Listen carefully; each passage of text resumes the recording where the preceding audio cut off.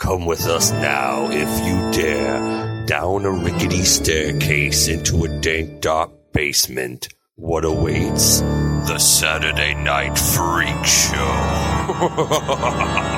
Welcome back, ladies and germs, to the Saturday Night Freak Show podcast. Every Saturday night, the Freak Show happens. We pick a movie round robin and sit here and talk about it for hours. No, I mean for your edification and listening enjoyment. I'm Colin. I'm surrounded by the internet radio superstars. Brent.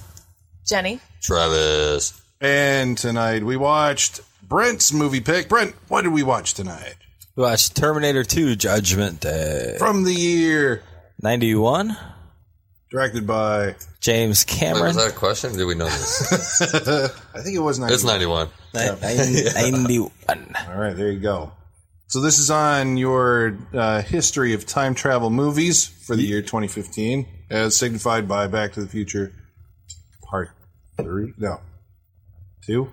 2, right? Jesus. Yep. Yes. Yeah, that was the cowboy one. The 3, yeah. So, yeah. All right, so why'd you pick Terminator 2? Because it deals with time travel. Are you saying it versus the first one? Well, that's a good question, Brent. Why'd you pick Terminator 2 over the first one? Because I don't know. I've always... What was your explanation this afternoon, Brent? I don't know. What was it? Because you're a purist, and so Terminator 2 only matters? Yes. Well, I'm a purist, and it might be because of I saw it early on, and I maybe it's because I recollect it better than Terminator 1, but also I feel like in hindsight, having seen both of them now, I do feel like Terminator 2 is the superior film. Between the two.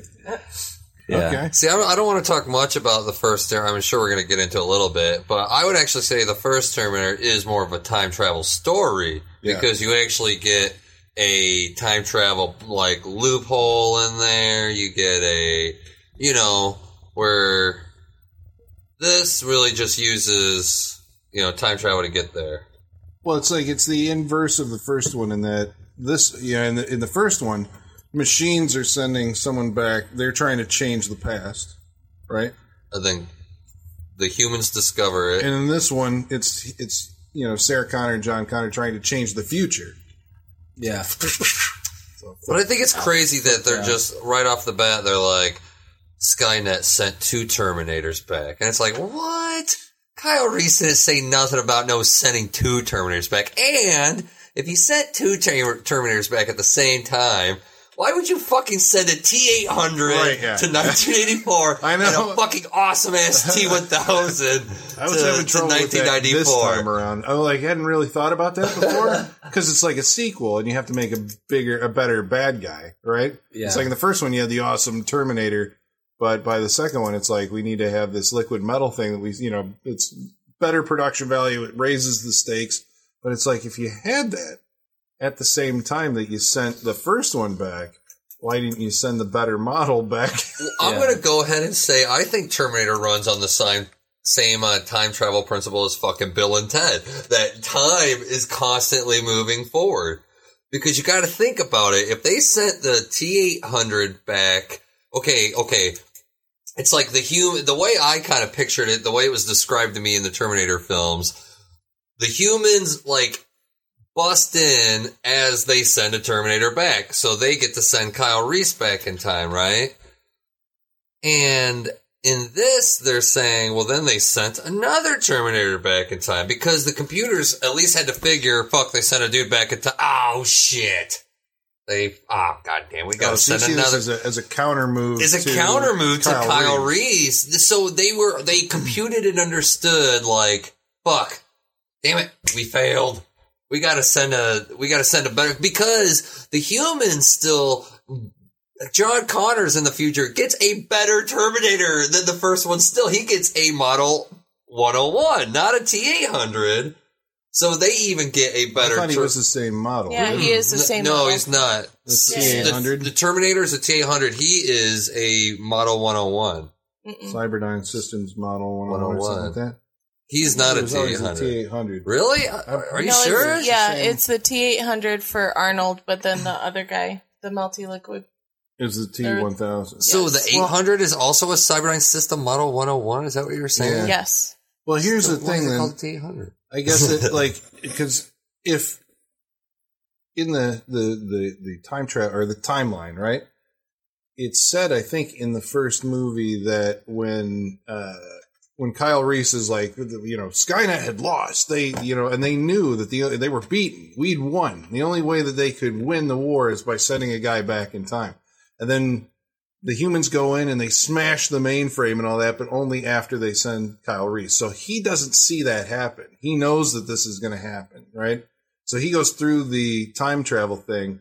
And then it's like either if Skynet is dead at that point, they can't compute like, hey, they sent Kyle Reese. They have to have had sent 2 Terminators at the same time, but Kyle Reese was unaware of this fact. John Connor just said, hey, you go to here. And then after he like blipped out of existence, he's like turns to his guy and is like, hey, by the way, we got to send another one. And it's this beaten one that I shot out in the field. We're going to reprogram him and send him back after the T-1000. It's like insurance. Do you think that as soon as they send them, like as soon as Kyle Reese gets sent, he blips out of existence in the future, if nothing changes, then shouldn't it... I mean, I guess they would never know, though, right? Because they would be experiencing the future. You would think that the universe would just transform around them if he succeeded. If he doesn't, then they have to wait for the other Terminator to succeed. But in any case, even if it's happening in 94, like the shit around them should still change. Everything that they know, their world should change if Arnold succeeded in his mission in 94, right? Well, I mean, that depends on what theory of time travel you subscribe to. And I don't know what, specifically the movie works with because, there's that idea that you're in your own pocket universe. And basically, like, if the futures change, you're still living out a timeline, an alternate timeline. So it's been changed for the people in the past going through it for the first time. Their first time will be on an alternate timeline where Skynet doesn't exist. Which is kind of, I guess, what must be happening here, which also, I think, violates the terms of the first movie. In Terminator 2, you actually have the heroes altering the future, and so there is no Skynet, so there can't be a Terminator. So here you've got, like, these sci-fi things from the future that show up from a future that doesn't exist anymore. What do you mean there's no Skynet? Because they stopped it in this. No, they stopped Cyberdyne. They didn't stop Skynet. Well, Skynet is a government program. Yeah, Cyberdyne is just what develops the... Yeah, but they never got that far because the Terminator says in a few months they create this thing or whatever. A few months from now, blah, blah, blah. So they stopped that from happening. Skynet goes online. I don't know if they do stop Skynet from going online, though. They stopped Cyberdyne from creating the processing unit that would create the Terminators and the drones and all that shit. They don't necessarily stop Skynet. Oh, I guess I always read that was them stopping. Yeah, because we got Skynet by the balls now. They're stopping because they need the processing unit. Yeah, they that's need what the that whole chip. thing is based on. Yeah, the whole Skynet. But they can pretty much still because in a world where because this is the same way the first movie is like I sent my own dad back in time to whatever. This is also.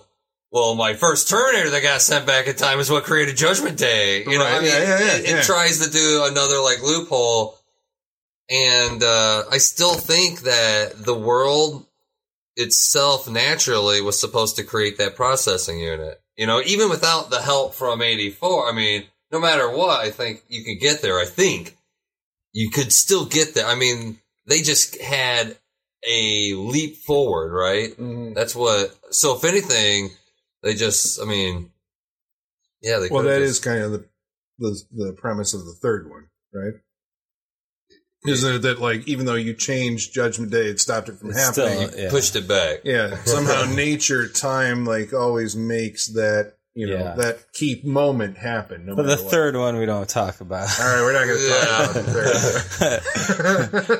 third. So I've always fucking loved the opening of this movie where you still think Terminator's a bad guy. Yeah. Mm-hmm. He goes into the bar naked and everybody's reacting all weird about him, And then people start to fucking knife each other. I thought it was a very brutal opening. I love the it. women's reactions when they see him. Like, there's one waitress, carrying the food, and she's overacting like, waitress. Yeah, she was, No, there's something in that scene. The brutality, it's from the sound effects. Because you hear it's the certain snap and crack that they have in all those, every time Terminator touches somebody, he breaks their arm. But he doesn't kill him, though. He doesn't kill him. That's true. Yeah. That's The fact that people yell get it out and shit, when they Get it out! take it out. Well, the one It's thing now, Yeah. watching this now, it's like, he comes out of the bar and he's dressed in black leather, and it's like, okay, I get that in the first one he was dressed in black leather, so they at least, because he's next to he comes up next to a biker bar is where he arrives. That okay, I could take that. He comes out bad to the bones, playing. It's like, okay, so you're scoring a humor point here, and then he goes up to the. Well, they made that song cool again. Yeah, back in 1991, they made that song cool again. Yeah. Like I would say, my generation. I was fucking. I'd say that's true. 91. I was 9 when this movie came out. Yeah. So it's like that song in this movie was one of those things that I would have probably even never. George Thorogood probably would have been on anybody's playlist, not even be on the fucking radio if it wasn't for Terminator 2. I think. Maybe. Could be wrong. But after that, the guy who says I can't let you take the man's wheels, son. He goes up and steals his sunglasses. And this time around, I was like, wait, why is he fucking taking his sunglasses? Other than to just be cool looking and to look like the Terminator from the first one. Yeah, it's so Sarah Connors can react. He takes the sunglasses in the first one because he did his eye eyes. surgery and has to blend in, so that's how he's going to do it. In this one, it's like, all right, so this is just to be cool? This is a machine that wants to be cool? What the hell has happened? It's so Sarah Connor can freak out that it's the exact same Terminator. Because that's when he loses the glasses. As soon as she gets her reaction out of the way that it's not the first Terminator, he takes the glasses off. And then he's like, come with me if you want to leave. No, he's already lost the glasses by that point. No. I think it's that scene. It's that scene because the girl punches him. The butch guard lady, the one with the Elvis just straight comb back hair. Yeah, she smacks him in the head and then she. Yeah, I think they throws him against the wall. They had to have him in sunglasses. I just think that that's one of the requirements of the sequel because that is the image from the first movie. That was on all the posters. Yeah, it's the blockbuster joke.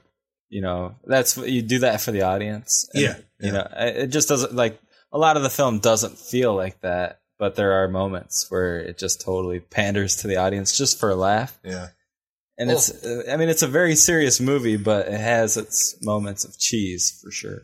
Yeah.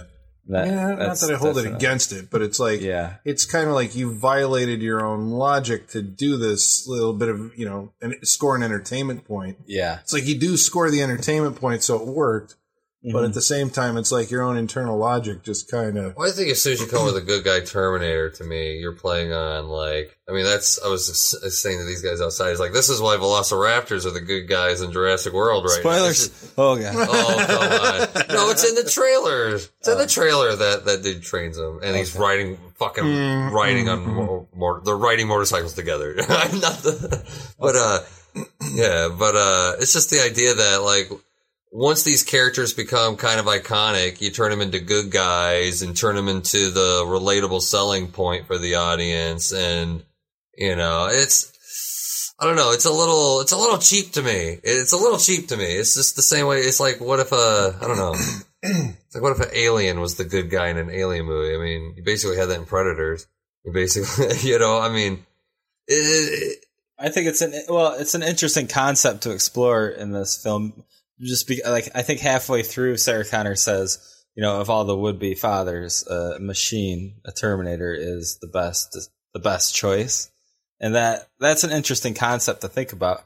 Whatever point Cameron's trying to make with that, but the idea that this this machine will, it'll never stop. And the fact that it can learn and it can process, human emotion by the end, with the line that you hate, obviously. Oh yeah, we'll get but there. That's just, I don't know. It's so different from, like you said, just the machine in the first one, just walking and killing. Well, I think James Cameron was basically what I call Spielberging up, major sci-fi movies back in the 80s. He took Aliens, and even though it's that kind of funny that the full storylines were cut out of almost both theatrical cuts of Aliens and Terminator 2, but the idea that in Aliens, Ripley loses a daughter because she's stuck in space. And then she reclaims a daughter in Newt when she goes to, so it's kind of the whole, like, you got to have that, like, family. It's that family element to these, like, major, like hardcore sci-fi movies, hardcore violent sci-fi movies. They're adding a family element because I think we wanted rated R movies for the family. I really do. Yeah. In Aliens, I mean, not to get too far off, but in Aliens, I think there's a parallel between its motherhood, right? Because you eventually she faces the alien queen, and so you get two mothers, battling at the end. It's I'm protecting my kids and you're protecting your adopted kid. I mean, there's that dynamic. In this one, it's like, she just makes reference to the idea that that it's almost like John Connor sent somebody to be his dad. Like John Connor, it's not that he was trying to save the world or he was just like, I'm going to program this Terminator to be my dad. I never had somebody play catch with. I mean, that's extra cheesy, but I think you're right. That's fucking totally what it is. And it's not like it doesn't play well, but just like, I don't know. You get a kind of a goofy Terminator, right? He says like, hasta la vista, baby. And like, I don't know. It's just like, I remember him kind of shooting the fuck out of people in the first one. Because he was a Terminator. I thought that was really cool. But now he has to be like, I need a vacation. Well, see, that's one of those points of contention that I have with this movie, which is actually solved. My problem with it is solved if you watch the extended version. Yeah. There's a scene in the movie in which they go into a gas station. Gas station and he's stitching up Sarah Connor, and she says about the detailed files that he gets to be a more efficient killer. He says, my CPU is a learning computer, and they send us out, with the thing set to read only mode because we're supposed to follow the programming basically. And and John Connor's like, well, wait, can we flip that to write mode so you can learn? And he says, yeah. And so then there's a surgery scene where they cut the top of the head open and pull the thing out. Mm-hmm. She flips out, wants to destroy the CPU, and John talks her back into putting it back in his head. And from that moment on in the movie, the Terminator's a completely different character. Well, I can see why you don't need that scene. He starts doing the hasta la vista, baby, and learning all about, are we learning yet? And, that happens immediately following because I read that. I read that today. I can see why we don't need that scene because John Connors in the future would have flipped him to that anyway when he was programming him to protect himself in the past. So you don't need that scene. And he even says... in this one, even though it's just done with dialogue with everybody, they're just looking at different shit, so there's no mouth movement. They just says, I'm a learning computer, blah, blah, blah, blah, blah. And it goes, cool. The most time I spend with humans, learn from them. And with that one line, they deleted a whole scene. Which is it's fine, but I remember, it was such a problem for me that on my first viewing, when I was whatever, my 20s, I was like, wait a second. You're following the logical process of this robot. It's now it's doing stuff that doesn't make any logical sense. Well, do you feel like? Oh, sorry. Go ahead. Well, do you feel like they cover that in the scene in the car in the station wagon where he's John Connor's you can say this line or you can say that line, or if you really want to shine him on, you can say this, and then he's him. No sweat, dickwad, or something like that, and he's like, well, there, you're getting it. Yeah, because he's not he's coming up on his own. He's not just being an inventive fucking Terminator. Except for the I need a vacation day. I mean, but maybe watch some TV. There's still montage points in the movie where we don't see what's going on. Files, I'm sure. On well, he's got there's a couple of things. His whole you detonate the thing, but it just click. There's too much. He's too human. But I understand that is the point. I think that the movie is trying to make. It's trying to humanize the machine. The idea being if we take the machine and teach it, human compassion, which I think is that you're the whole taking thing the by most end of popular it. character and, making it Yeah. relatable to the audience. Yeah, because the whole idea is that you had a machine with no compassion that, sent Terminators back in time and wanted to, nuke everybody. So if we can instruct this one, like, what is the mystery? Why can't you kill people? Which I thought, the kid's explanation is pretty weak. Just because you can't. Just because you can't. But at the end of it, you get the idea that I'm not going to get into a whole, philosophical Well, he's a theology. kid. Fucking He doesn't know.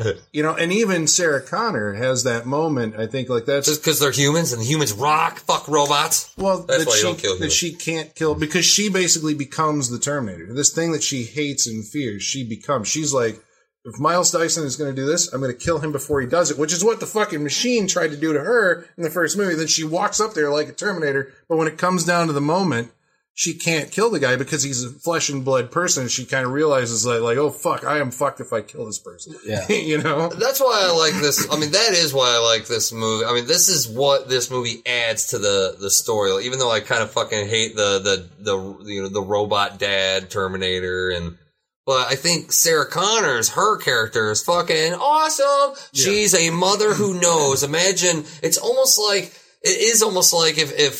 if God went to Mary and was like, dude, your son's gonna be Jesus, man. Basically. But you gotta teach him how to do that. And so she's taking it about, like, your father died. I need to teach that your father was the soldier from the future. I need to teach this kid to become the fucking leader of mankind. And so she actually, what's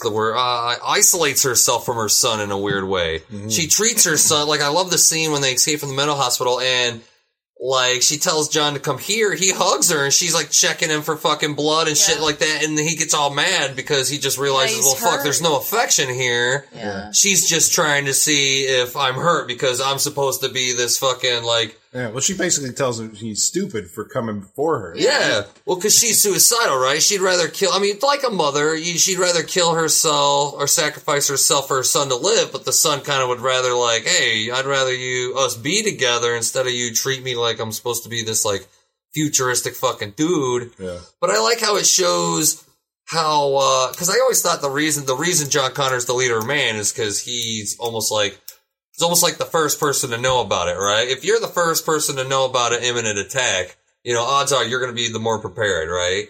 So I just like how we see that John Connor's already starts to learn how to fuck with computers, even though they had to do it twice, right? You had to do it when you steal the money from the ATM, so you can do it in Cyberdyne later. That's the payoff, yeah. That's the payoff. The fucking exposition scene. Yeah. So it sucks that, in a story, I'm like, it's an awesome idea that she's teaching him how to fuck up machines, but then when you look at the movie, you're like, it's just exposition for this fucking scene. Maybe in the novel. What were you going to say, Jenny, about the... Oh, well, you were elaborating on Sarah Connor's character, and in that scene you were talking about that was cut out, where they actually dissect the Terminator's brain and everything. That scene, I think, would have been impertinent to it because it still shows that Sarah Connor doesn't fully trust the Terminator because, she says she doesn't in the hospital, but, John's like, no, you can trust him. Yeah. But it still shows because she wants to take that chip out of him and she wants to destroy it. And he's like, no, we need him. We need him. Yeah. That's what that scene does too, but they cut it out. It's really cool to actually see. Having, when you see the first movie, then you see her reaction to seeing this thing. Because he comes out of the elevator and he looks just like... Well, it's like her worst nightmare. Night of Terror from 10 years ago, right? As she's running for her life from trying to escape, at the worst the worst possible moment, he shows up and walks out of the elevator. Yeah. And who is it? It's fucking Arnold. Yeah. From the first one. And John, he's like, no, he's on our side. You can trust him. And you can tell she doesn't. But then, gradually she kind of just... Because I don't think she should. Well, robot. They stopped elaborating on that, but in that scene, it would have shown that, she still has a strong distrust for him. Mm-hmm. I think she just realized they need him, right? He's firepower. He's, the biggest, he's like a tank that you, I think that's also why this movie, to have the kid himself to be like, I got my own Terminator. I'm like, you saw this fucking movie. Every kid who saw that movie loved that moment. Well, this is a rated R movie for children. Yeah. It had a toy line. I've talked many times with you guys about the toy line for this fucking movie. We were talking about Sarah Connor's character, and it's like wait, hold on. Are we saying Connors or Connor? Because it's Connors. Sarah Connor's plural, apostrophe. Possessive. Okay. I thought Travis was saying Connors. No. Sarah Connors. Sarah Connor's character has changed. Like, she has changed dramatically since the first movie, and it's like one of those moments where, like, Not Linda just her Hamilton hair, folks. Not just did, like Black Moon Rising or something before or after Terminator, and then eventually the Beauty and the Beast TV Oh my show. God, I used to love that when I was. But this was like, I mean, her character has changed so much. I mean, I guess as you would with the psychic knowledge of all this, the weight, the psychic weight. She's fucking haunted by it. Yeah. Her nightmares and shit. It's just like, it's supposed to be her son's problem, but she like holds all the weight on her. But those are always like the roles that I'm always like, James Cameron continually does this, it seems like, in his movies. It's like, this is one of those roles that should get a person an Oscar because it's emotional but fierce. It runs, and it's very physically intense, and it's like, oh, she's awesome. He almost got Sigourney Weaver an Oscar, I think, for Alien. She was good. Girl power. Jamie Lee Curtis in True Lies? No Oscar, but I mean, come on, that was a different role for her. Yeah. As far as Sarah Connor, I'm sorry, I did it that time. Sarah Connor, you had said that because, note to the audience, I had not seen either of these movies, the first or second movie. I told Colin this afternoon. He was like, "What the fuck?" He couldn't even finish fuck. He was so astonished. But Goddamn I read American classics. I read 2 synopses on the first movie, and then started to read some background story on the second one. But I want to ask you this question was because you felt like I couldn't go into watching this movie because I wouldn't know why Sarah Connor was in a mental institution. Why is she in there? Because I don't think they gave a definitive answer to that question. Because she broke into a computer place or something like that. They say it in this. Yeah, they just said she was running around doing like illegal shit. She got caught, and then I'm sure she started spilling beans about robots and shit. Okay. So I'm like, they said, you're going to the funny part. Really? It's covered in dialogue in this one, I think, because the first one ends with her basically, she knows the apocalypse is coming.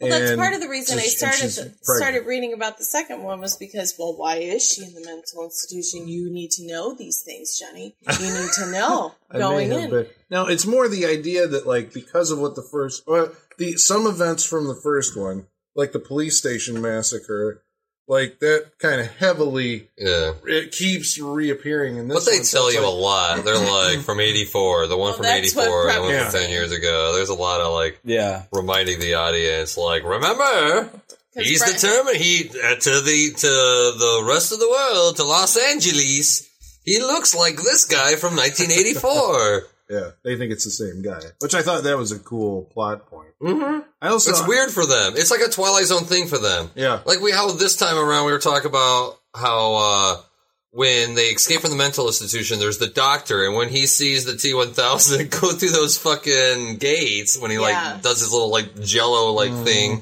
It's like the doctor, I mean, everything Sarah Connor's been telling him for the past 10 years is vindicated or whatever. Or not 10 years, but who knows how long it's been. So that's a missed sequel opportunity. Or Kevin Silverman's story. Did they do the part where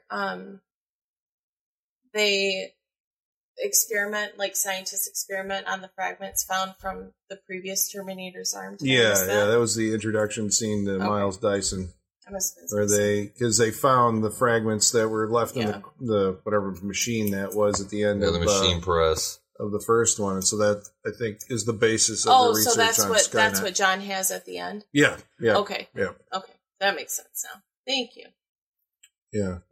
The what else was I going to say, or what else were we thinking of? Anything? I'm kind of wondering why. Okay, this is another weird little stupid thing, but. It's just, I guess, something that comes to mind. In the first Terminator, the Terminator had to rip out the phone book because they really don't have any data about shit before Judgment Day for some weird reason, right? They don't know what Yeah, it was Sarah all Connor's destroyed. were. But in this one, everybody knows exactly. They've got all the files on everything. Yeah. It's like, what? Yeah. How? What? That's a And discrepancy. we're certain that they sent all the Terminators back at the same time. We're not certain. It's based on what you can figure out from this movie. Plus, there is a scene that was in the novelization, which was based on the original script before he rewrote it, where it started off with a gigantic battle scene in the future where you actually get to see them go in. And I think, like, you know, Kyle Reese is there. John Connor sends him through and then turns to his lieutenant and says, and the lieutenant's like, we're done here. And John Connor's like, no. Or not, and then you see like something that's blinking on a monitor that says that another one has gone through. Okay, so it was something like that. The visual effects in this movie, like it's kind of interesting to watch it now because some of them I don't think I mean like some of the special effects. I mean this was one of the first CG movies. I want to say like prior to this you had the water tentacle right in. Tron, but I mean, the water tentacle in the abyss. I was gonna say, all they did was like, let's take the abyss, but make it a Terminator. Yeah, because that was the thing, I guess, of the idea of like the liquid metal. Yeah. And, and Jurassic Park was 94? 94? 93? 93? 92?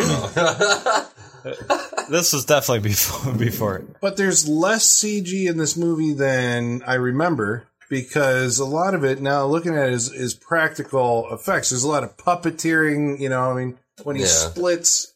Yeah, there's a ton. Splits guys in half or whatever. You see like it's this big puppet. The guy getting shot in the eye, which they recreate. I saw it's in the trailer for Terminator Genesis. And it looks shitty somehow now. Yeah. Like the one in this movie with the fucking looks puppet. good. Looks better. Yeah. But the stunt work in this, well, I don't know if you want to talk about the special effects.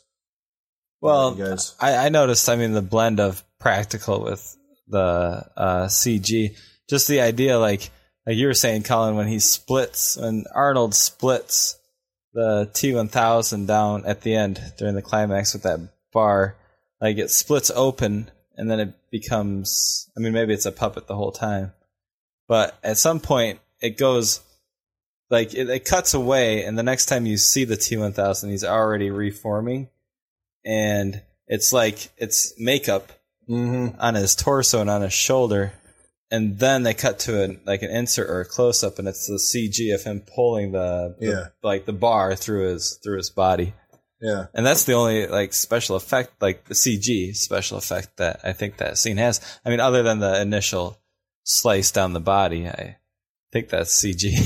Well, and there's a couple times too that I think this time I was able to identify that like the metal dude is actually like some guy covered in metal paint or whatever. It's when you're looking at Arnold and he's fighting Arnold in the factory at the end or the foundry that you can tell it's like there's an actual guy there in a silver suit. Right. Like yeah. Right. Yeah, I don't think all the liquid metal shit holds up to me. Personally, I just I don't know. I remember it is such kind of like a gag thing where he'll walk out of something just to I don't know. It just seems like. Were you saying that the premise of the liquid metal or the actual visual effect? Just the actual visual effect. Oh, okay. Just the actual and a little bit because I think the premise of the liquid metal is just that idea that. It's like nanotechnology or something. We were talking about it's like how, the thing. Every little part of it is somehow the complete system. Yeah. Well, we were talking about how kind of like the Kal-El Superman world, like that shit in that world. The screens and whatever. Yeah, like how all of that was a moving, living thing. Yeah, something like that. In a weird way, I just thought it wasn't. I don't know. It wasn't an excuse. You think just to have a less violent Terminator movie, making a guy who that can only make knives and shit like that. Because this movie is clearly against guns and shit. Even though it uses tons of it, but it's just to blow up cars and shit like that. Well, you mentioned that earlier. I think that is. You have to kind of take that as a point to the guys going into making this movie. It's like they made the first Terminator is a pretty hardcore movie. Where it's like, this is a thing, all it does is kill, it doesn't. You can't rationalize with it. You can't talk to it. You can't dissuade. I forget what the great speeches Kyle Reese gives, but it absolutely will not stop ever until you are dead. I mean, like, that is it. That thing just keeps coming. It's like the thing from It Follows, but before It Follows. And so in this one, it's like Arnold Schwarzenegger had a big career after this. I mean, Predator was after this. Was it really? Last Boy Scout was after this. Not after this, after Terminator. I was gonna say. Oh, okay. Right. Maybe Twins was before this. I'm not sure. You know, I mean, Schwarzenegger became like a gigantic fucking star and had all these kids looking up to him. And I think it almost feels like it's more Schwarzenegger than Cameron, but maybe, I mean, Cameron had to be thinking about it. It's like, we need to tone down. Like, I want to do a Terminator 2, but we obviously can't have Arnold Schwarzenegger, who now has like this following, going around blasting people away as a one-dimensional killing machine. Yeah. We have to do something that's more... Even though it's a rated R movie, this is a rated R movie for kids. That's what pisses me off about this fucking movie. How fucking irresponsible is that? It's a rated R movie for kids. I think the adults fell in love with the more... But that's what I'm saying. It's a family film where people get fucking... It's just ridiculous. Well, I guess they don't get murdered. Really they get shot movie. in the fuck. It is, though. That's what I'm saying. I'm saying any 13-year-old kid wants to see it. Like I said, Walmart. Walmart had toys. I had the Terminator toys when I was 9. This is a rated R movie for children. But when I was 13, or I think I saw it when I was 11, and it was hardcore to me as an 11-year-old. Oh, they bludgeon the fuck out of everybody in this movie. Plus a kid your age is saying fuck. They will smack you in the face and push you against walls in this movie like a motherfucker. I mean, as an 11-year-old. Yeah. So say, isn't it? That's so toned down. Terminator's going to push you into a wall. You know? Well, you know, as I was saying to these guys earlier, there was something in the zeitgeist, some kind of. I mean, we hadn't had the gang war. You think gang war, gang violence? One was Columbine. That was long after. Oh, this was was long like after. 1996 or something. But we're like still that. talking 96, about. I think was Columbine. Maybe 98. But there was. I remember, you know, living 96. through it. There was some. You know, there was parent groups against. You know, like guns. There was this. You know, the idea of violence in movies was somehow causing. You know, violence. I remember when last Action Hero came out, they changed on the standee. You know, it was Schwarzenegger standing there with a gun in one hand and something else in the other hand, and they changed it so he had like a stick of dynamite or something in his hand instead of a gun. It's like everybody was in Hollywood was concerned about the amount of, you know. Oh, and the movie star? I think it was like actually in theaters. Maybe I'm getting my story mixed up. But it seems like when the movie was being marketed, there was like a concern about, you know, Schwarzenegger had an image as the guy who just went around like blasting everybody, and every kid in America wanted to be him or Stallone or whatever the hell. And so then that's when you see all these guys kind of toning down that. Well, but if I think that's true, and that's why he did movies like Jingle All the Way after that to kind of soften his persona in the Hollywood industry, because he did have those movies. You know, but that sucks. It's just like Eddie Murphy, Predator, all those guys. You make all your money doing like, dirty fucking rated R movies, and then you fucking... Well, you then know you like fuck you know off and then start making shit But they do all those movies when they're like, when they're young, and then they have kids, and then they're like, they have kids. My That's kid the problem. They to see have this kids. movie. Yeah. Does anyone think that his wife kind of resembles Lisa Hamilton? Is that her name? Linda. Sorry. Yeah. Sorry. I mean, they have the square jaw. Similar. They're very masculine. I wouldn't say they're doppelgangers, but their facial features Wait, is are ex-wife? similar. Ex-wife? No, I think think they're. She Because got of that the money. name. That's why do you think he's fucking doing the last stand and all that shit? He's got to fucking pay Well, that. fun fact, since you're talking about, just if I could intervene for just a second. That's okay. Fun fact. Sorry, Jesus. Jeez. Just because you were talking about the gang violence and whatever. So in the audio commentary, James Cameron says that not only was the biker scene filmed across the street from the LAPD, or from where the LAPD officers arrested Rodney King, but they were filming during the beating of Rodney King. Wow. Just a fun fact. Crazy. Like I said, I mean, there's something definitely in the zeitgeist at that point in time. The only reason that it Just ruins movies. See, I don't know, but I don't know. I just thought that was. I think it ruined Conan the Barbarian from Conan the Destroyer. When you take something that's hardcore R, and then you That's start a good example. and then you start to fucking it's like, what? For children, it's a rated R movie.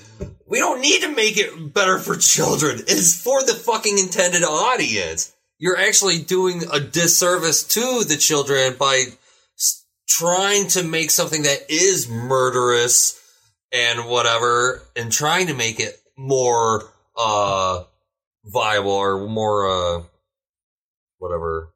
Defanging it somehow. Yeah, They were filming the night Rodney King got beaten to death. But you're still seeing it, You're still seeing. How about that? You're still seeing gun violence, even though you're not seeing fucking tons of cops get shot up. You're still seeing. I don't know. It's just stupid because he's shooting them in the kneecaps or whatever. Unless there's the people the bad guys shoot, But T-1000 I guess that's shoots the thing. the janitor guy holding the Pepsi. Choice of a janitor. Yeah, Well, real quick, what's that movie? Oh man, there's just an animated film I saw where it's really violent, but it's not blood. It's something else. It wasn't Big Hero 6. What was it, man? It was like the fact that it was robots.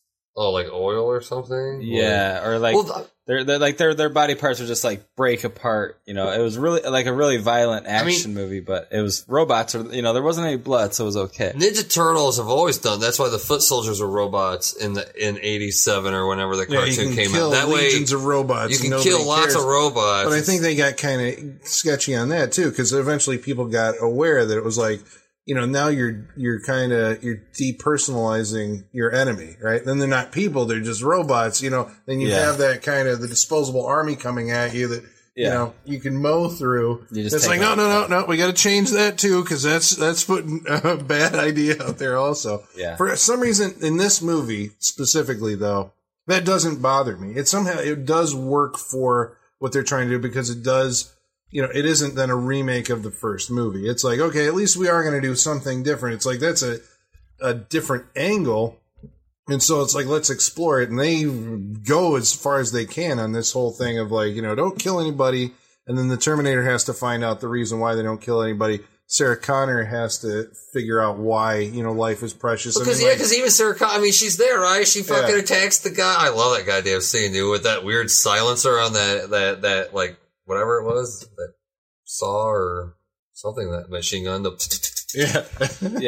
Dude, that was violent. Just the guns in this movie are violent, right? Yeah. Just the type of guns they use in this movie are fucking violent. It's crazy. It's like, they don't need to show people get blown up, because the sounds and just the kickback that these type of weapons make are just like, holy fuck, man. Right. Yeah. Just real quick, I'm going to go out on a limb. I'm going to say right now that I do like this movie. But possible movie demerit. How'd the T-1000 end up at Dyson's house? Go. Because he heard over the radio, right? Mm-hmm. No? That's how he got to Cyberdyne. Because he was at Dyson's house and heard over the radio that he had to go to Cyberdyne. What was he doing at Dyson's house? Oh, wasn't there something about because that was all. As soon as he gets to Dyson's house, that's when he hears about the break-in in Cyberdyne. What's he doing at Dyson's house? What's he doing at Dyson's house? They cut out a scene from Dyson too. Like they actually in the what do you call it, the director's cut or the special edition? There's a scene where they show Dyson like working on the project. Like he's supposed to take his kid swimming and his wife's nagging him, and he's at the computer. Yeah, he's right? at the computer and he's actually working. Yep. Hard at work because he's a workaholic and obsessed. Who the hell? Yeah, they show the model of the chip. Wait, Sean's here. Wow. Mystery guest. What is he doing there? Sean, hello. Right. If your answer is that's the only way to move the plot forward, demerit. No, I'm not saying that. The reason because the T-1000 is at Dyson's house. Well, the Terminator already sets up from the beginning that that the T-1000 makes all these logical fucking guesses on where people are going to go and be, right? Like, it's only logical that he's going to, your foster parents are dead, and the whole, it's only logical that the next step is to replace your mother and try to make contact with you, and then, of course, he's like, well, now that the mother is free, the only logical conclusion is that she's going to chase Daxon and Okay. since the fate is not whatever. I guess that's the only thing I got for is they in that one little line of dialogue, it's like, oh, the T-1000 just guesses where everyone's going to be. That's why he's late to the party and didn't get there first. Yeah. But, Yeah. Well, Sean just showed up. This is like your favorite movie of like all time or something, right? Is it? It's a very good movie. I do love this movie. Why? Really? Well, I guess you'll have a wrap up. Are we tearing down Terminator 2? We're kind of are. It's a we're little. just investigating. Okay. I mean, okay, let me go out on a limb here, right? I'm going to say that next to Back to the Future, Terminator is the most, in the time travel mythology of the Terminator is the most ingrained in popular culture. Okay, so I know there's a bunch of Doctor Who fans going out there going, if we've been out there for 50 fucking years. Okay, but I'm still saying it's not as popular, or sorry, I take that back.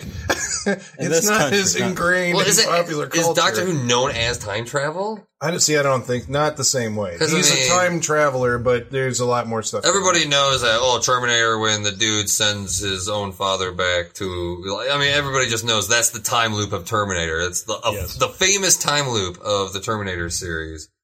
Is it famous because it's just fucked up. It's mind-boggling, right? Well, I actually have a question about that. So, does future John Connor know that Kyle Reese is his father when he sends him back? Yeah, because as the kid, he's like, his mom told him, right? His mom told him, my dad's from the future. He thought his mom was crazy. Did he tell him who it was, though? Yeah, because he says, I wish I'd meet him. And the Terminator's like, you will. And he's like, oh, yeah, I guess I'll be 45 or whatever. Is that crazy? My father's not even born yet. But even, like, the kid knows he's going to meet his father, but does he know who it is when he meets him? Is this self-fulfilling prophecy in some weird way? It's like, what if? Well, that's why it's weird. Again, that's why I like the timeline of the first Terminator so much. It's like, because it's an anomaly in time travel movies, kind of, maybe not. All right, you're going to correct me if I'm wrong, but it's a time travel movie where the time traveler isn't the main character. It's time travel events intersecting with the life of Sarah Connor, who's one of us. And like these time travelers are jumping. It's like that's, because every other time travel movie or story is like, I invented time travel and I get to move around in time. Yeah. Even though you do follow Kyle Reese from the beginning, Kyle Reese is kind of your main character in Terminator. You're with him, right, when he comes through. Yeah, but you don't see him get into the thing in the future and go back in time. So, he Sean, appears do you in like her Terminator 2 over Terminator 1? But you still follow him before you even meet Sarah Connor in the first one. You are with Kyle Reese. You're the first character you focus on. Because I don't know if you're supposed to think both of them might be Terminators in the first one. I don't know if they were playing with that. I think they were. The first they were again. Because both of them because Arnold, I think at the time was like, again, I think the movie's publicity gives us away in both movies, who is who. But in the first one, it's like Arnold was Conan the Barbarian, and was there something else they did before 1984 that he was Hercules Raw Deal? No, I don't know. But, Pumping Iron. Mr. Universe. He could be a hero, right? And so it's like he may be the hero who's coming back. And then the other guy, when Kyle Reese does show up, he's kind of shady looking, at the very beginning until they get into the bar. And then it's like, obviously, one of them is going to be her protector and one her assailant. Right. He's following her around and kind of dragging her in the shadows and shit. He seems fishy. Yeah. As he's following her. But then the movie's marketing says, here's Arnold Schwarzenegger is the Terminator, Yeah. And they kind of play with this in the beginning where you might think he's coming back to kill her. Because, Sarah Connor's in the opening, she tells you they sent 2 Terminators. You see this guy come in. I think that's more the point in this one. Yeah, but as soon as he picks up John Connor, then he's like, I'm here sent to protect you, blah, blah, blah. You're supposed to think that up until they meet in the hallway at the beginning of the movie. Yeah. We were just talking about how he was dressed that way just so Sarah Connor will react negatively. Then he's like, "Oh, sorry, I must." I look exactly how I did. Jesus, embarrassing. But and I wonder because that is what they want you to think. The hallway scene is the definitive moment when it's one or the other. but like we were talking earlier, and I think it's the bar, right? I mean, it's because they're making light of the situation, not as much as the third one, which we won't speak of. Well, but I think as soon as he saves John Connor, because it's not necessarily the hallway. Well, it's definitive. Well, that's the moment in the hallway, though. That's what we're yeah. But he's saying in the bar. No, I see what you're saying. You're talking about in the mall. Well, in the mall. The mall's the definitive moment. In the bar, for John Connor's. Okay, I thought you guys were still talking about the fundamentals. It's still up in the air, but he doesn't kill anybody during that scene. He doesn't. Which is kind of, it's He definitely doesn't. different. T-1000 fucking, yeah. Well, even the Terminator in the first, give me your clothes, give them to me now, and kills Bill Paxton and all those other guys in the original Terminator. But in this one, he's brutal, but he doesn't actually kill anybody. Right. So I guess they are setting it up that maybe. I don't know. I like the efficiency of the Terminator. It's like it's a cyborg logic system as seen from the year like 1984 and 1991. It's like it's very, especially the 84 Terminator is like, this is what it does, and it does it with this methodical precision. In this one, since they're bringing the 84 guy in there, it's like, okay, so he stumbles through things like a tank. His method of trying to find John Connor is to drive around on a motorcycle and just look around. Where the T-1000, the stealth model, is actually smart enough to go like, I should become a cop. Cops have access. I've got access to computers, authority. Right. I can ask around and try. But also that was the first person he saw too was the cop. That's also true. But Arnold did get to the foster parents' house. First, I still can't believe they didn't show that scene, right? So a cop comes to the house and is John Connor home? I just want to ask him a few questions. You have a picture of him. Some other guy was asking about before. You're thinking about big guy. What the fuck did Terminator say? Where's John Connor, your son? Who the fuck are you? He just turns around and walks away or something. Like what was that conversation? Like, what do you want with him? Right. They didn't seem too perturbed about that. Big Arnold Schwarzenegger guy. That dad does look like a little lazy. He's just sitting there, he's sitting back watching his boxing. I think he's dead now. Xander Berkeley? I think he died of a heart attack or something. He was in Candyman. Dude, his death shocked me in this movie, man. Where I didn't think when I first saw this movie, I didn't think when you're talking to the mom. When she fucking just puts her arm up and you just hear something. And then you hang up the phone, you go to that nice pullback, and there's a knife sticking through the phone. Yeah. But it's like a perfectly safe, no gore. Don't worry, kids. But right through the milk, so the milk is the gore. Don't worry, family. The milk's dripping on the floor. The milk really got it. Gross. Milk is family film. Yeah. Milk is the true big. And Jeanette Goldstein from Near Dark and Aliens, of course, is the mom. The mom, yeah. Wait, did we ever Linda Hamilton? After this, you would have figured that she would have a career.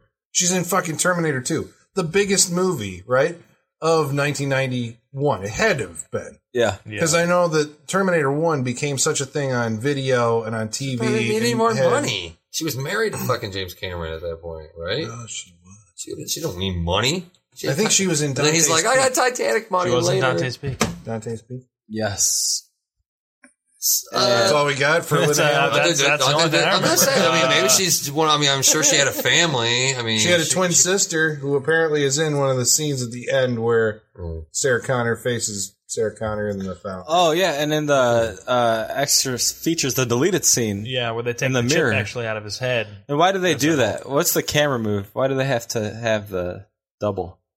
Because of what they're doing to Arnold Schwarzenegger's head. Yeah, it's a dummy. They have to use a dummy. A fake Arnold, okay. So that's why you only see the back of the dummy getting his whole head peeled off. Yes. And then you see Arnold actually on the other side of the mirror. Nice. Because they didn't have technology. They can make a liquid metal guy, but they can't, peel back Arnold's head and pull the chip out. But, they open it up and they go inside what would be his head. And they obviously can't do that to him, so, yes. Yeah, I was saying when we were watching the opening credits and seeing, Stan Winston and, was it not Richard Edlund, I can't remember who the ILM guy, Dennis Skotak, and those guys those guys are all gone. Winston's dead. I don't think Skotak's working anymore, but they're the guys who did all the Star Wars era visual effects. You know, we're working. They probably did all the lightning strikes and whatever the hell. Yeah. And Stan Winston's crew did all, and maybe even the CGI. And Stan Winston's crew did all the practical stuff. But like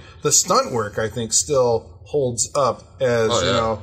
I mean, there's times when in this movie, which I forgot, but you're like, Jesus Christ, that person fucking fell out of that goddamn truck. He still uses rear projection for this movie. There's a bunch of that. A lot of it. Well, like he did in Aliens. I was actually just watching a documentary about how this type of filmmaking kind of, well, they say it started with Mad Max. Mad Max showed, hey, get a fucking semi-truck, get a bunch of other cars, and then just say they're being driven by robots from the future. That's a fucking sci-fi movie. Because you're still really doing like a Fast and Furious type of movie. You're just saying who's driving the trucks are from the future. I mean, that's pretty genius. That's pretty. That's that whole idea I'm talking about. Putting silver underwear on a guy and just saying he's from another planet, and you're like, wow. Yeah, it all takes place on the streets of L.A. What a concept. Yeah. Well, that's what makes it seem more. I mean, Mad Max, at least they could film out in the wasteland of Australia if shit goes wrong. But this, they're plowing through cars like. You kept talking about all the background accidents. Like you always, like a character will come to the scene, stop, and somebody in the background will rear end somebody. So that's hilarious.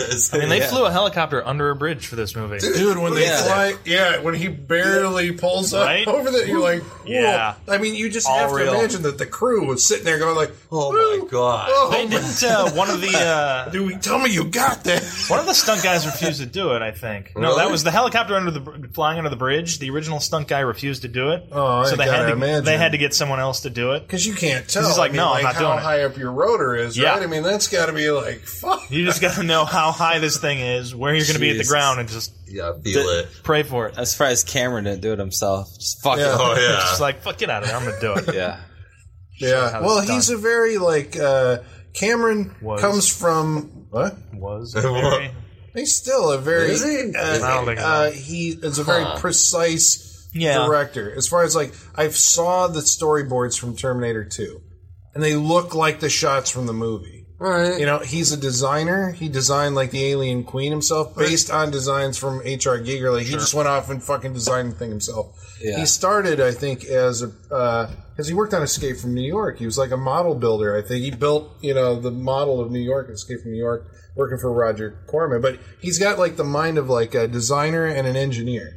So all of his shit has, like, this is how it's going to work. He's kind of like Christopher Nolan, I guess, in that kind of, like if I'm going to show a truck hits a wall and explodes, I'm going to take time to show the cutaway of the leaking gas and the spark to at least say that, fucking Hollywood trucks don't explode all over the place for no fucking reason. Here's why. Here's how it works. Here's, so you don't have to, you can suspend your disbelief. Right. I'm going to give you a credible way to excuse this to yourself. There's a reason for the big explosion or the fanfare.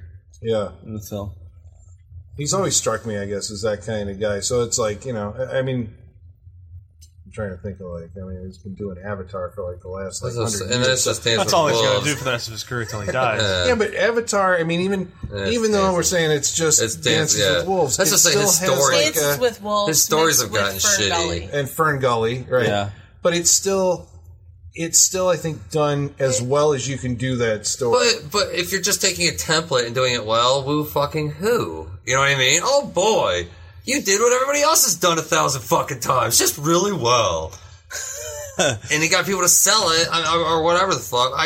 Okay. I think it's also... Anybody can make a clock. Any clock maker can make a watch, or whatever the fuck I'm trying to say. His explodes. No, I'm just kidding. And Titanic, I think, was like this too. He's exploring the technology, because, I mean, to pull off Avatar as like a 100% CG world and like that amount of 3D, like it's maybe not coming at you gimmicky 3D, but it's an immersive 3D world that I still hear people talk about more so than like, movies that are coming out in 3D today. Like it's all about Avatar and that world and watching it, Yeah, because you could sell the idea of a 3D CG character in the same 3D space as a real photograph. Yeah. I never saw it. Was a big deal. I didn't even think the 3D was good. I never saw it in 3D. Yeah. But I saw it in 3D in theaters. I didn't think it was good. I thought people were out of their minds. Well, it wasn't really. the jump the IMAX. But like what Brent was saying before about like, you know, the idea of pushing the technology of trying to do like, you know, this. Push it to the limit. It's like, but you have George Lucas, for instance, who wanted to do this and made a movie called Star Wars: The Phantom Menace, right? I mean, compared to Avatar, right? Yeah. We're going to say that Avatar is a better movie. Yes. Even though it's like, it can't be just that we're in for the technology, because, I mean, the technology, if you look at the CG in Star Wars, it's like, it's impressive because it's wall to wall. I mean, it's an animated movie. There's real people wandering around in it. I mean, it's like Mary Poppins or something, or Who Framed Roger Rabbit. Right. So is Avatar, I guess, you know, when you think about the nuts and bolts of it. Yeah. But like Avatar is a much more dramatic movie where a lot of more of the stuff works better, you know? Yeah. It seems, you know, the character arcs do go places that make sense, and, you know. Unobtainium. You couldn't think of anything but Unobtainium. It's the dumbest fucking thing. That right there, I'm like, what the fuck? He already thinks his audience is dumb. Like, I mean, it's just one of those things. It's a throwback to some old. I remember hearing it. But I'm not going to MacGuffin it. Steel. You might be right. Yeah, but I think it's a throwback to something from like Buck Rogers. There's I don't know. There's a precedent Interesting. with the Unobtainium, but yeah. But it still sounds retarded. Oh, it's just stupid science. It does. So it's hard to get because it's Unobtainium. Foundries. How many movies end in a climactic battle in a foundry? Well, this did end the same way. Well, not the same way, but you get the same feeling. This guy wanted to end it just like the first Terminator, right? You had the semi come and fucking explode, which in the first Terminator, that's what got rid of all his skin. But in this, you know, you just get to see the dude come out with the nitroglycerin, do his like. There's a reliance on heavy machinery, trucks. Diesel fucking engines, fucking. We're just like it's like George Miller made Terminator. Yeah. James Cameron just put robots in the driver's seat. He's trying to kill the technology of the future with the technology they have now. Yeah, but his heavy machinery fetish also carries through to, I think, Titanic, where it's the boat itself. Yeah. And Aliens. I mean, there's a lot of technology in that that's really cool. Yeah. True Lies has a Harrier jet. No, I don't know. The Abyss. I'll take it. I'll take it. You know, the underwater thing and all that. So yeah, I don't know. The whole like chase around. That's actually my least favorite part of this whole. I think this whole movie is action packed. Really, like for a 2-hour fucking movie, I think it really moves. But I think as soon as I get to the steel, like I'm like, oh man, the movie's over, and you're just waiting. And like that's when it really becomes a fucking like. Everybody's just walking around and going, John, Mom! And the two Terminators do a little more fisticuff. I don't know. I mean, they're really like, they got nothing to do until they get to that final platform in a weird way, right? It's like they just feel like they're chasing each other around in a circle. They're doing nothing. I think they have, because they've got something, there's a dynamic there where it's like, you've got, you know, dude who has to protect the kid, dude who's trying to kill the kid, but standing in his way is both the mother and the protector. So he has to like deal with both of those. Like there's times when I wouldn't say he lets John Connor go, but when John Connor's already gotten you think they're trying to put across the idea that like I've put you this far, John. Now you have to go and be your own man. I can't. Well, no. You don't think that's what he's talking about? No. Because the mom even says, you have to go, John. They keep doing that, right? Everyone's just like, John, even if you don't worry about me. Safety. I mean, they are, because even if everybody else dies, their point is that he needs to live on. Yeah, but they make that point a lot. Well, and that's what I'm just saying at the end. It's kind of like.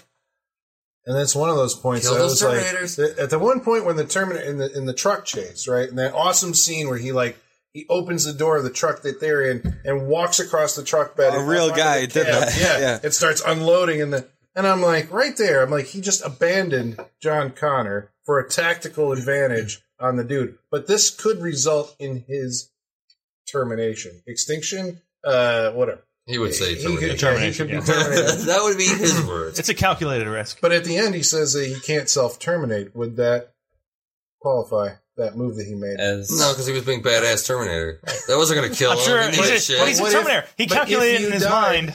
If you died and you didn't succeed in killing the other Terminator, like I said, he calculated in his head. He's a computer. The risk was worth. Yeah, he did his little like jump and tumble. Right. The worst, if anything, he was just going to jump off and leave him behind and then run. Like if you think of the self-terminate, like suicide. I mean, he was taking a risk, but he wasn't committing suicide. Yeah, he take risks. Yeah, he wasn't just. That's like I've been here for 70 years on Earth waiting for John Connor to be born. I may as well at some point just kill myself. Yeah, can't do that. He can't step in front of a Mack truck and hopefully, it would have to be a fucking. I don't know what it would have to. A tank would have to blow him apart. A tank, yeah. I may have been paraphrasing Terminator Genesis. Another movie that dear God! Did you see We've made it this far. Don't bring it up. We were talking about how retarded it was that the T-1000 puts his knife finger through Sarah Connor's arm and is like, call to her. It's like, I mean, I can only imagine. Well, no, that doesn't make any sense. I was gonna say I can only imagine maybe that was due to his glitch thing, but he did it anyway. He still fucking turns into her. Yeah. It's like he should have killed her, turned into her, called for John. Why did he kill her? He kills everyone. It's stupid. He should. Now that I'll give you that. He should have killed her. Should have killed her. All he does is say called to John. And that would have been it. How did the Terminator? That's when the Terminator cuts him in half. The only thing that might make sense is in the extended version, he has the glitchy thing. Oh, he does cut him in half. Maybe something happened with the glitches. Well, but he does turn into her, though. Yeah, he does turn into her later. He does cut him in half, though. He does. That gets you out of that. All right, never mind everything I just said. He cuts him in half. That gets him out of that situation. So it's like, why wouldn't you? You're a Terminator. That's what they do. They just kill. He just put it in her shoulder. It was so stupid. It was the worst Terminator moment in the world. It goes against everything Kyle Reese said about Terminators. Unless there's a tactical advantage. I don't know what it is to keeping her alive. Yeah, what's the technical advantage? Because all he has to do is have her. I mean, John Connors would have fell for it if his actual mother would have came up behind her and said, "John, get down." Indeed, right? Yeah, he would have succeeded because unless he saw the melting feet. Which was that? Was that in this cut? No. I think that's the director's cut where it's mixed into the grades. Yeah. Right? Yeah. That's pretty cool. Yeah. That doesn't really. But it just doesn't work. It's like, Sarah Connor should be dead right there. Like, I don't buy it. A Terminator got a hold of her and didn't do anything. Yeah, I don't believe it. It's because it's a family film, ma'am.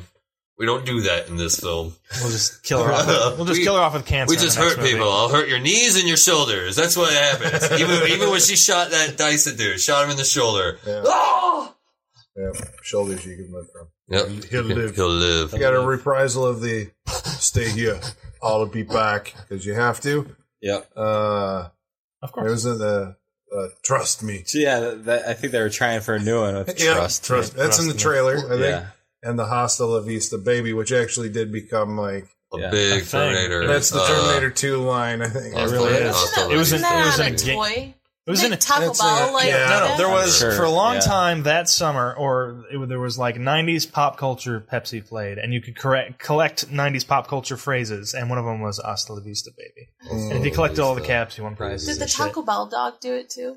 Oh, I'm sure he did. Probably. Taco Bell. Oh, he did a thing with Godzilla. I don't think he did anything with. He wasn't around for Terminator. I feel like there was he did later on. I guarantee. Yeah, you're right. Terminator he did something. And then the worst line in any killer robot movie. What no killer robot should ever say to a little boy. I need a vacation. No. Now I know why you cry.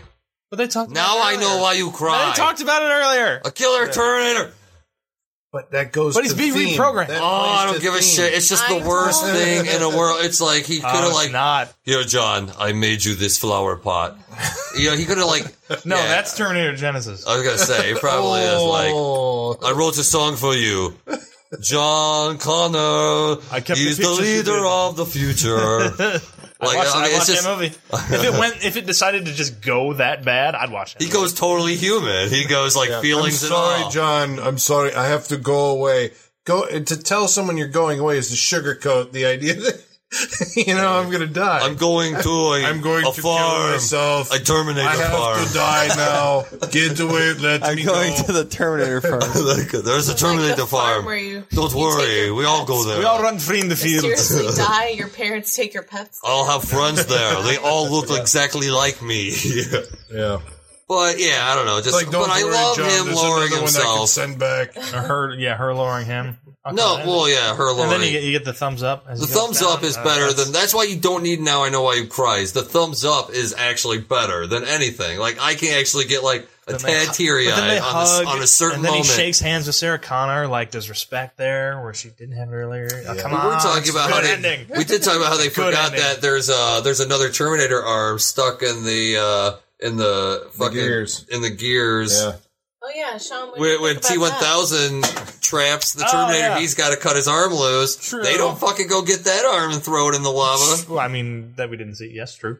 So yeah, we didn't see it because the movie really just fades out. But you can't really do anything himself, with the right? arm. Like the chip is what based. That's what I said. The chip is what everything's based off. The arm is just like here it is. It might be made out of unobtainium. If you don't have the chip. Fuck you. So that's what you think, if they don't have the chip, it's useless? Oh, yeah, if they don't have the chip, I mean, they can... I still have to say there's still advanced circuitry and shit in there that they can somehow back, redevelop the chip? Yeah, reverse engineer. At least make the endoskeleton as efficient as it was. Maybe not have the processing unit because all that was going to be the processing unit of Skynet. Arnold gets lowered halfway into the stuff. He's like, oh no, shit! No, the other arm! Get the other arm! Don't go back! Damn! No, fuck! Get me out!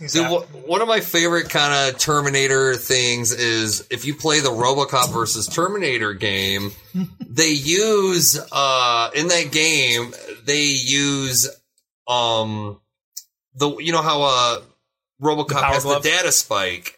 Skynet uses that and uses Alex Murphy's AI, like his brain, to create the Skynet AI. Like it like maps his brain. It's crazy. It's a far out idea that like it really uses RoboCop as like, holy fuck, RoboCop was a very important part to Judgment Day, to getting the Terminators up to that working. It's pretty interesting. It's written by Frank Miller. Yeah. That's why it's so like, holy fuck. This is like, holy shit, this is the Terminator movie that was never made. Yeah, but he also wrote RoboCop 2, so... Hey, RoboCop 2 is awesome. Awesome. Right, Plus, come on, that's a Frank Miller script that's not even like, timer may or may not have run out, so we should probably get to wrap-ups on the Terminator. Jenny's been over there writing a novel or an essay. Yeah. I'm not writing a novel. The song, John Connor, you are the leader of the pack. No, I was trying something different tonight. I was researching fun facts about Terminator 2. Colin usually is a vat of useful knowledge when it comes to movies. Vat, yes. You are a vat, sir. Wide and deep. But I thought I would steal your thunder tonight. Oh no! So that's what I've been doing, is looking up fun facts about Terminator 2. So, well, of course, I think you all know this. This was the highest grossing movie of 1991. You probably all knew that. Okay, before I start reading off the fun facts, I will say that I did not see this movie. Colin almost pooped his pants when I told him I did. I had never seen this movie. I'm kidding. That's true. No, I did. I actually shat. No. But he was so astonished. He could not. He said, "What the f?" He couldn't even finish fuck. He was so astonished. He lost his... Couldn't finish fuck. Couldn't finish fuck. The Colin Clark story.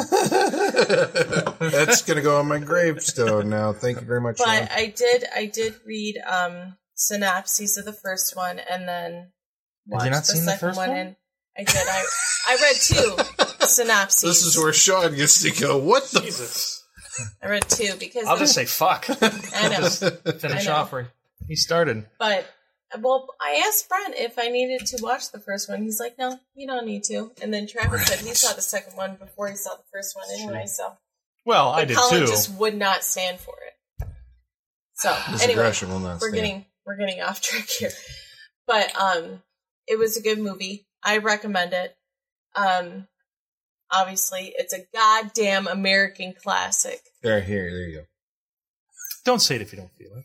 No, I do. I mean, I just never seen it. You've seen it once. I'm not a huge Arnold fan. I'm not a huge Arnold fan. I'm sorry. And that's why I haven't seen this movie. How deep is that grave you're digging over there? Okay. Well, anyway, I'm going to finish this off with some fun facts about Terminator 2. So, 1. It was the first film to have a production budget more than $100 million. Oh, yeah, I remember that. Yeah. Not surprised. Then James Cameron blew that with Titanic. I think he went over $200 million. I'm sure. Same guy. Sure, I'm sure.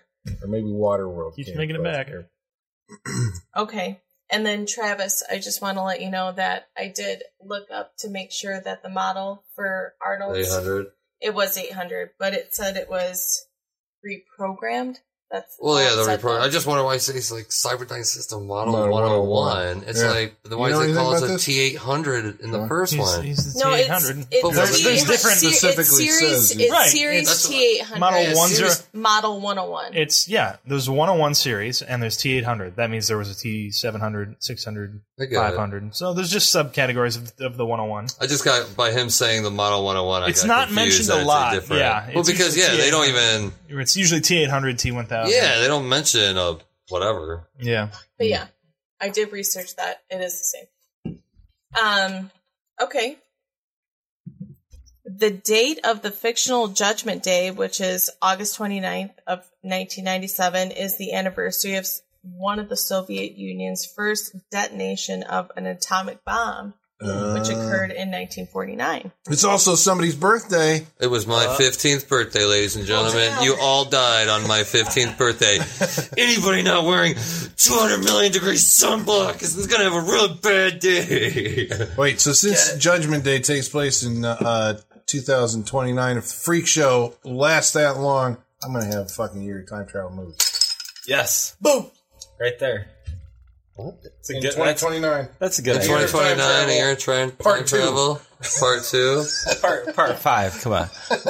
I'm sure Blade Runner is 2029. We got a couple 2019. more. Yeah. So, Okay. You want to say something? Go ahead. is that your rap? No. I thought you were going to say something. Okay. I just don't. Okay. I have three more. More. Okay. Robert Patrick mimicked the head of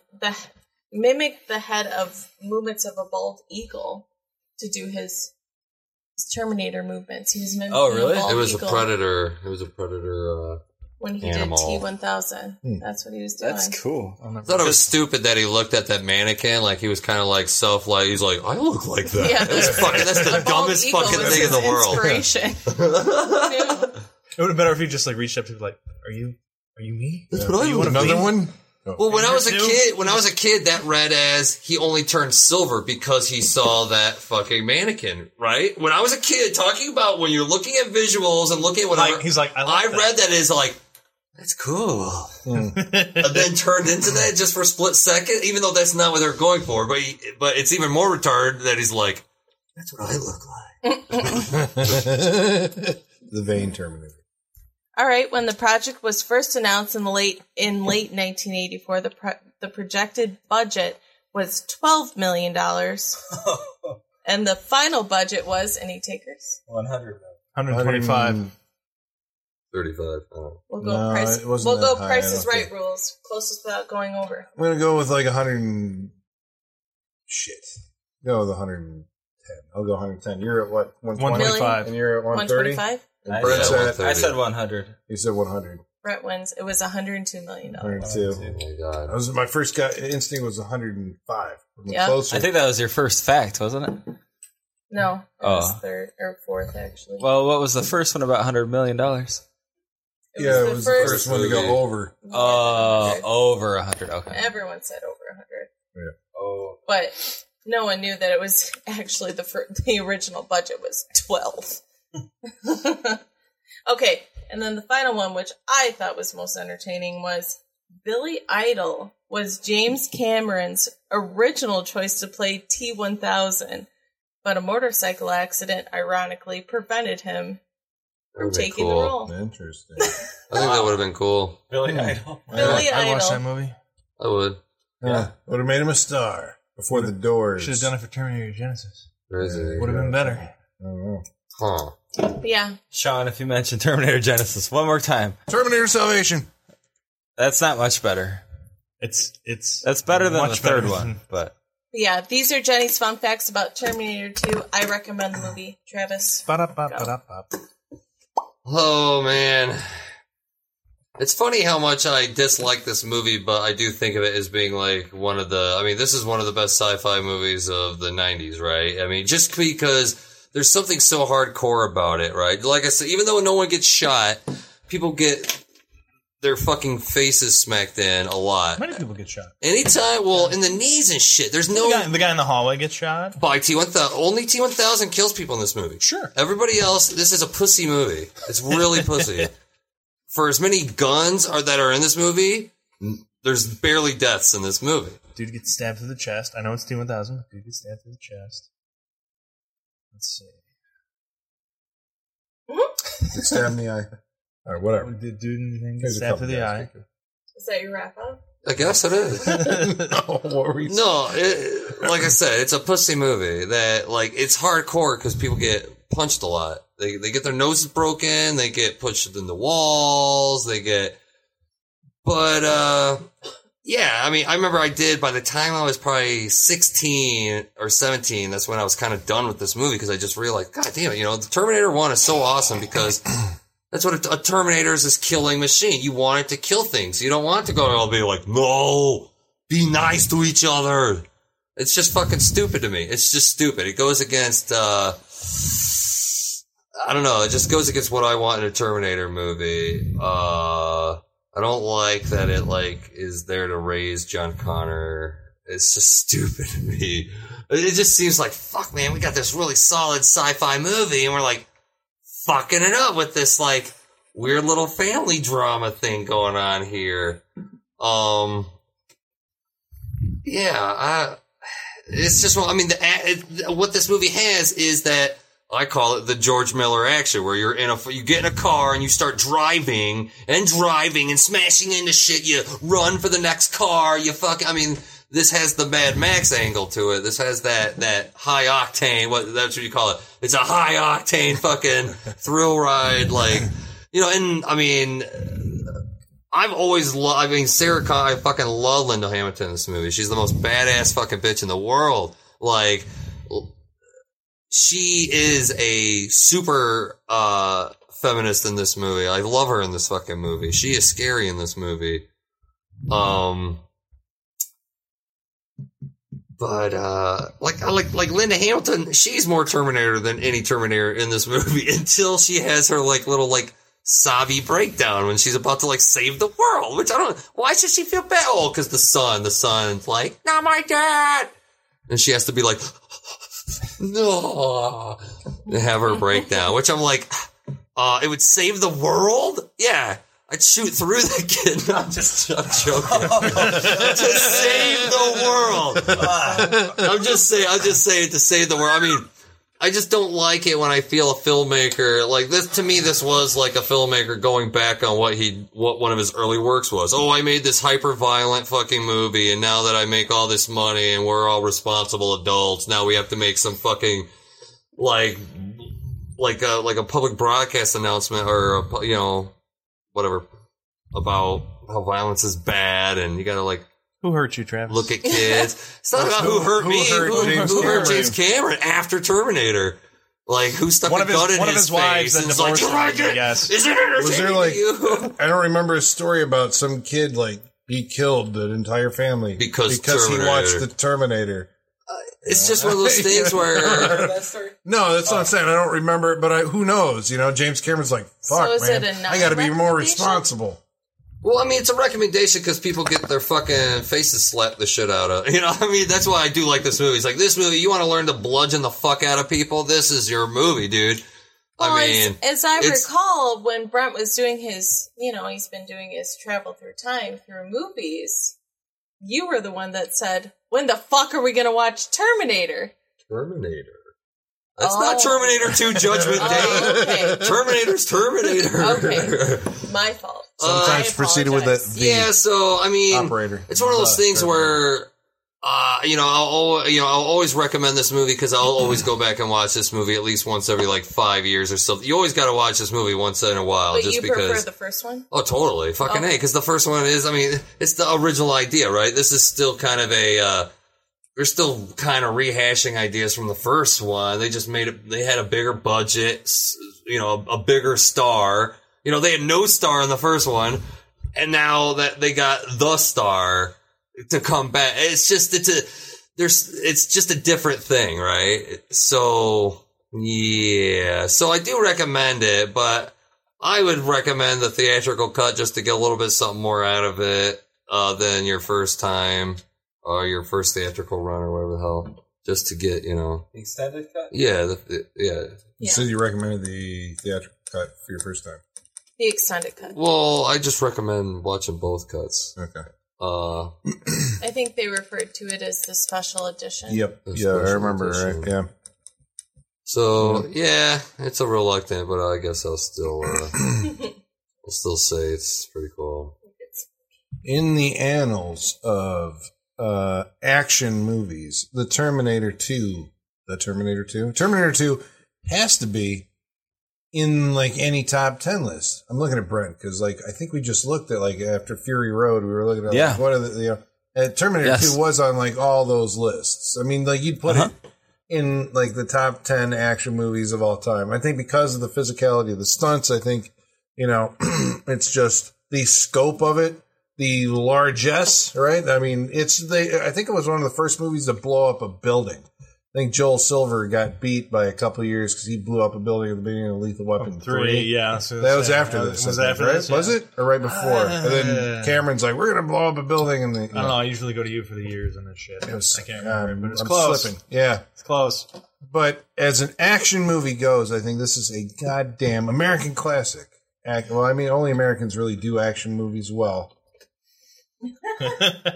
What? So, okay, well, this type of Australians tweet your response. Seem to do it really well. I was just saying. Gareth Evans, what's his George name? Miller. No, yeah, Australians and the guy who fucking did The Raid. He's Australian. Oh, is he? Is he English? The Raid? Gareth. Yeah, it's Gareth. I thought I was assuming it was some dude from Thailand. Okay, I'm going to take back everything I just said. The Raid, I just imagined. No, it's not. It's an English dude. Crazy. Yeah, or I'm Australian shocked. or New Zealand, something. But it's all informed from movies like this, for sure. I think this movie has... I mean, it's a sequel, so it suffers from sequelitis, where I think, some of the best ideas were done the first time. I think in the first film works better. I mean, to me, the first film is like a sci-fi / horror movie. Yeah.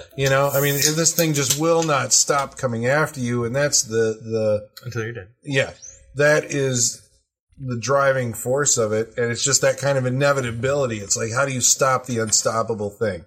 It's like Sarah Connor is small compared to this force that's just crushing everything around it, trying to get to her. And that's powerful. I think the time travel, if we're talking specifically as a time travel narrative, the time travel in the first movie is self-contained and functions as pretty cool, time travel story. It's that causality paradox where somehow I met the guy. Wait, what were we saying? Kyle Reese appears. Yeah, Kyle Reese appears first, and then meet Sarah Connor, and then she has John Connor, and then John Connor. That is a causality paradox, right? This movie creates some other type of paradox, which it's like you're making a future where there is no future now to send back the Terminators in the first place. So that's not a causality paradox; it's a paradox. I'm not sure exactly what. Yeah, wouldn't John Connor disappear?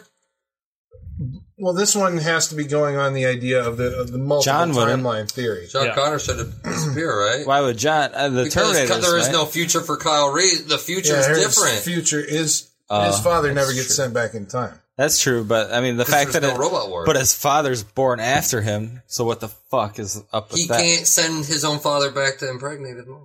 Unless his father's born after him, but then nothing else happens. He just goes on to live a lives normal, his own life somewhere. Never meets Sarah Connor because she's going to be 60 by the time he's 20. But everybody always skates over the fact that his father was born after him. Oh, you're saying that's a huge deal, right? No, but that's a causality paradox caused by the advent of time travel. You can have those things because of time travel. I don't think he creates those. That's why time travel doesn't exist. So I'm not going. You can't. This is why it's called science fiction. There has to be another original timeline before the causality. There has to be. No, there doesn't. There has to be. Well, because what is the name? What does a paradox mean? paradox means it doesn't work. But it needs to come right. You can't have a person who impregnates their own. Not impregnated mother. I'm saying if Kyle, son, but if Kyle Reese, who is the guy who sent them back? But if Kyle Reese went back in time without John Connor sending him back in time and had John Connor, then John Connor it's one of those things where it's like, you gotta make sure to tell your kid to send me back in time. Yeah, because that would be if there were multiple revised timelines, but there isn't. But we don't know that. Timeline. But it works as a one timeline thing.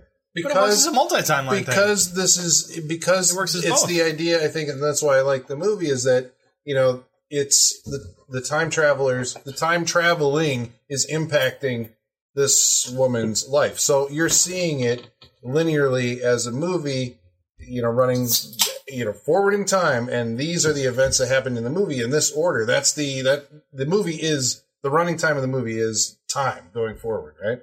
Yeah. And so in that, Kyle Reese appears before he is sent back in time. And that is the causality paradox created by having time travel. But so with that theory that you laid out, the fact that if they change the future, would John Connor? I was just talking about the first movie where I think it all works. Once you bring the second movie into it, they fuck it all up. Which is why I like the second movie less from a purist stance, where it's like, I like the fucking Terminator, and then Terminator 2 ruins the timeline of Terminator. Yeah. But it succeeds at being a better produced, more expensive, balls to the wall action movie. Yeah. So it's like, as an action movie, I like Terminator 2 any day of the week. It's like, that's the one that's going to be exciting. Yeah. But Terminator 1 is a better, to me, time travel movie. And I also like the relentlessness of the logic. It has this logic that it adheres to. It's just like, we're just going to play this right down the fucking road. It will not stop until it kills her. It's just, it's brilliant. Well, I told you this machine. earlier, but when I was reading the synopses on both these movies, I was more intrigued by Terminator 1. It's scarier. I mean, but Brent's diehard. I mean, I haven't seen the first one, obviously, but I mean, most people, not just Brent, but most people are biased to Terminator 2. They like Terminator 2 much better than the first one. So I think Terminator 1 still falls into that's an old movie. People still think it's an old-looking movie. They don't want to watch budget. it. I think that's the thing that has gone against it. If you can get past that, 84. But if you can get past that, I think it has. Oh, it's awesome. Its foundation as a science fiction film for sure checks out better than Terminator 2. As a time travel movie, it checks out better than Terminator 2, and as a horror movie, Did we ever figure out what year it's supposed to take place in? 94. It is 94? Even though it was this one takes place in 94. Even though it was filmed in 91, but it's supposed to be 94. But this movie, Terminator 2, I mean, I'd still definitely recommend it, because even when I think it's flawed as hell as far as a time travel movie, that's, I guess, where the mechanics start to fuck up, and the fact that they're over humanizing the robot, which I think, to its own fault, but to an entertainment credit. I think it still succeeds better than a lot of other movies do. And I think, as far as action movies goes, if that's what you're looking for, it's like, it's one of the greatest action movies out there. And it has again, it's a smart movie. It's not stupid. I think, Cameron's a good writer, because he co-wrote this, produced it, directed. I mean, it's his show, and it's really capable, really well done, totally deserving of being the greatest movie, the highest grossing movie of 1991, and a great action movie for the ages. Sean, indeed. I hate that I have to follow you on that, because you and me have the same thoughts on the movies. It is definitely one of the greatest action movies ever made. I love this movie. I think that if you don't, as far as what Travis called a pussy movie, I think you have to. I think you don't want to. You obviously don't want to do what you did in the first one, unless you can do it differently and better. But I think in expanding on the whole Terminator thing, I like the family dynamic of all that. I think not only do you get the action in the movie, but you also get, I think it gives a heart to the movie. And does Terminator need heart? Well, that's what I'm saying. That's my question. Does it need it? Does it Maybe need not. it? But I think because the first Terminator was awesome without heart, but it had the love story of Sarah Connor and Kyle Reese. Well, that's your preference, though. You may not give need it heart, that, and it gives you. I mean, it expands and it gives you. It's a different interest. It is a different interest, and I think, but they are very different movies.